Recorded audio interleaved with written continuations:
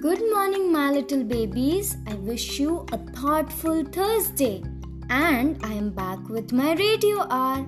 Today I am going to talk about creepy crawlies. Insects are all around us. They make up more than half of all living things on the planet. There are more than 1 million known insect species. And there are probably many more waiting to be discovered. True, insects are those that are classified in the class Insecta.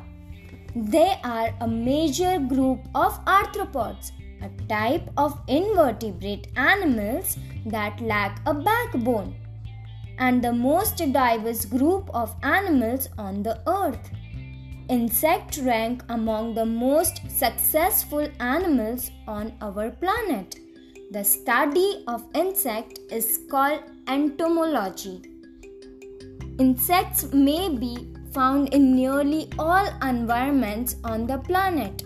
Some live in extremely cold environments like those who survive in the peaks of the Himalayas and produce a kind of anti-freezing substance that prevent their body fluids from freezing, and those who reside in the Sahara Desert in extremely hot temperatures of over 50 degrees Celsius.